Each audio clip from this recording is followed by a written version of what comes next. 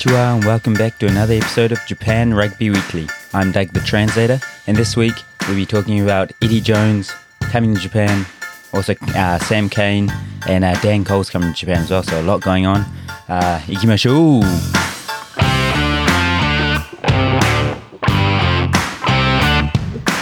Welcome back to another episode of Japan Rugby Weekly. Like I said, I am Tagu Tsuyaku, and it is very hot. Bloody atsui here in Japan at the moment. A lot hotter than you'd expect for November. But I'm not necessarily complaining. It's still pretty good weather. Yesterday was a bit stormy. It was a bit of NZ weather in the morning. Rainy airs, windy airs, and then sunny airs in the afternoon. So the old 4 seasons in one day.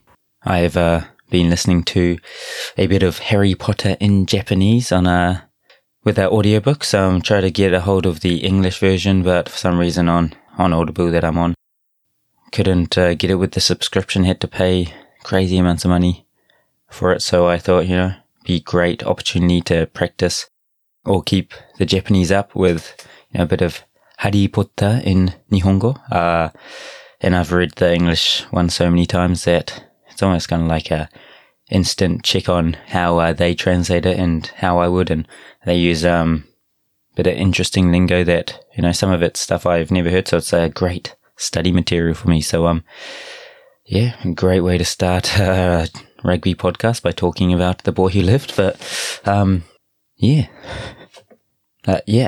Cup is done and dusted, like I said last week, so moving on to a bit of League One action, and there's been a lot going on in terms of signings off the field, and also rumours of who's going to be coaching Japan for the next cycle, the national team for the next cycle. So, it is all on. Obviously had a bit of rugby on the weekend as well, a lot of pre-season games. One that's really quite notable for everyone outside of Japan was the Panasonic Wild Knights playing the Reds. The Reds are retaining their shield 31-29 when they played at Ballymore. So, it's all starting to heat up. All the teams are getting into their final month of prep before the League One season starts. Like I said, very exciting times. And then, I guess we'll start straight away with a bit of rugby news of the week. Rugby news of the week. There are a lot to choose from. But I guess the biggest one is just on Eddie Jones did a press conference while he was kind of in Japan.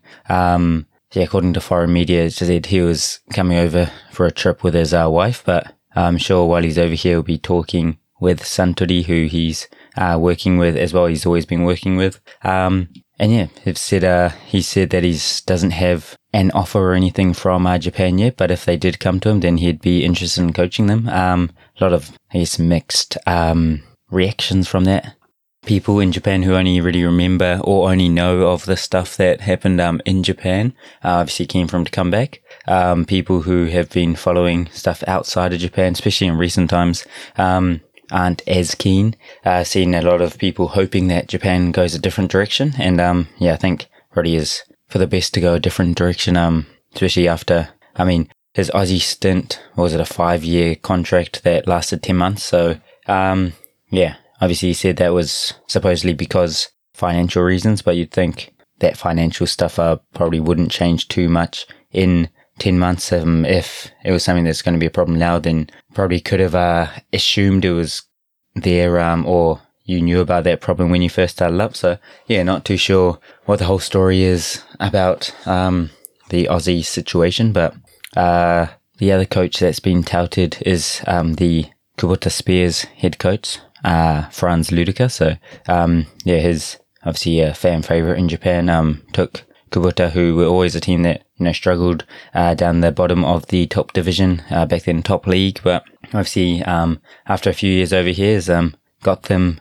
to champions, the reigning champions at the moment. So, it will be interesting to see who Japan goes with, but the media obviously follows Eddie Jones wherever he goes, and who knows. He said he was committed to Aussie and stuff, and he's a few weeks ago, and then obviously he's quit, so who knows what's going to happen. But we'll keep our eyes peeled. And then another obviously this is another podcast with just myself, so keep it short and sharp and just move straight on to Around the Grounds. Around the Grounds, a slightly different format this time. I'll talk more about the notable signings. So obviously, like I said in the intro, ran out of time, didn't get to say everyone, and obviously the biased Kiwi talked about the two Kiwis who are coming, but first one, Sam Cane, coming to Suntory with McMahon, obviously being deregistered, I guess, for injury, so the second year in a row for him. He won't be able to play for Suntory. Sam Cane with that red card in the final this week. It was announced that he's going to be suspended for 3 games. It can change to 2 with a coaching seminar or the clinic that they're allowed to. But there was interesting, I guess, info on World Rugby where they said the 3 preseason games are going to count for that, which the preseason games never count for any bans or suspensions over in Japan. They do in other countries, I think, and I think also the yellow cards, red cards in those countries, in the preseason games in those countries also count. So Japan kind of does it a different way where it's only the official games that count in terms of the bans, but also in terms of what games count towards the ban. So I'm be interesting to see some clarity on that. I can't imagine Suntory will be able to use those practice games for the ban, because no one else has ever been able to do that. If Suntory get away with that, then it'll be I'm sure everyone will start doing that as well. So if that's just I guess a mistake from World Rugby, and he will be out for the first 2 or 3 league games, then that will follow what's been happening in Japan. They've got a lot of guys obviously there in their team that can step up while he's where. They got a lot of Japanese international players as well, notably obviously Cheslin Colby going there, so big signing. They've always had that kind of X Factor foreigner in their team. In the past it was guys like Tavita Lee, who's actually gone to Honda this season, but they're one of the few teams that uses that foreign spot on a wing, and category C wing at that. So it'll be interesting to see how he goes. Obviously he's a very slippery customer, so I think he should go well in Japan. We also had confirmation that Dan Coles is coming over to cover for Malcolm Marx, who's out for the season, coming to Kubota Spears for 1 year. So obviously very experienced 90 caps for NZ, and loves a bit of niggle as well, as everyone knows that's what he's famous for. So I think with his pace, as he's quite a dynamic hooker, obviously I think he'll go well in Japan. There were kind of reports from Wales that Lee Halfpenny was coming to the Drocks or the D-Rocks, but obviously they had 3 category C players in Sam Gill, Karevi and Falau, so that was always looking unlikely. Ended up going to Super Rugby, as you've already seen. It's not only Div 1 teams that are signing former internationals or internationals. You had guys like Piers Francis going to the Watergush in 3rd Div. So all the Japanese teams in all divisions are obviously looking to strengthen. You just can really, I guess, notice how many internationals are coming to Japan when you see that 13 of the players in the World Cup final are coming to Japan next year, or this season, sorry. But yeah, those players, especially the ones who were in that final, the ones that are going to new clubs, clubs they haven't been to before, I feel like they'll be cutting it quite fine. Arriving to Japan, not sure how ready they'll all be to play in the first round of League One, but exciting. You don't see too many leagues in Japan that have all these international stars playing. Obviously games like baseball, which is massive over here, like a lot of the big stars are Japanese players, and they got a lot of American talent and South American talent as well. So but like soccer, they don't normally have the guys who are at the top of the game coming in the numbers that rugby has.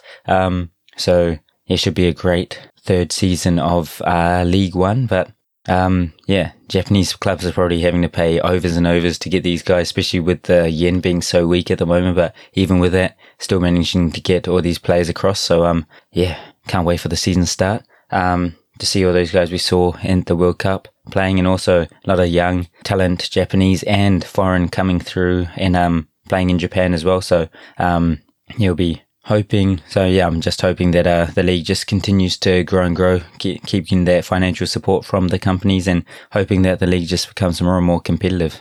So good to see another team win the league that wasn't, the likes of Suntory or Penna or, Toshiba Kobe kind of area. So yeah, hopefully that keeps continuing. It just becomes a really competitive league where any team in the 12 team Division 1 can win in any given year. So, this is going to be a very, very mijikai or short one this week. I'm sure when it's just me, probably just want me to get on with it as well. But the Dynabors are playing a game this week against Docomo at our home ground. So, if you're around, obviously you can come in for free. So be great to see a lot of people there. And we've had great support so far in our preseason games. And like I said in the previous podcast, 100 yen entry for the first, I think, 2,000 people for our first game of the season, 9th of December at Gion Stadium in Sagamihara against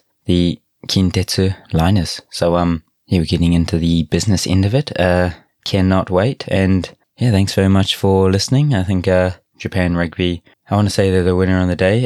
Will probably depend on what happens with their Japan international coach situation. But it was a game of a couple of All Blacks coming over, and full credit to the Japanese weather for giving us a bit of sunshine and heat in November. So sorry I am rambling again, but if you want to comment or ask any questions or do anything, if you want to reach out, you can through at Japan Rugby Weekly at gmail.com or Japan Rugby Weekly on Instagram. We also have merch that you can only buy from Japan at the moment, but you can get the link from our Instagram page as well. Appreciate all the support again from everyone. Had over 100 episodes, as you know, and it's all thanks to all the support that you guys give us every week. So thank you so much for everything, and arigats. Thanks for listening to another episode of the JRW podcast. Make sure to rate and share the pod if you enjoy it, and don't forget to use code JRW15 at the ANR Pro checkout for a 15% discount. Arigats, I'll talk to you next week.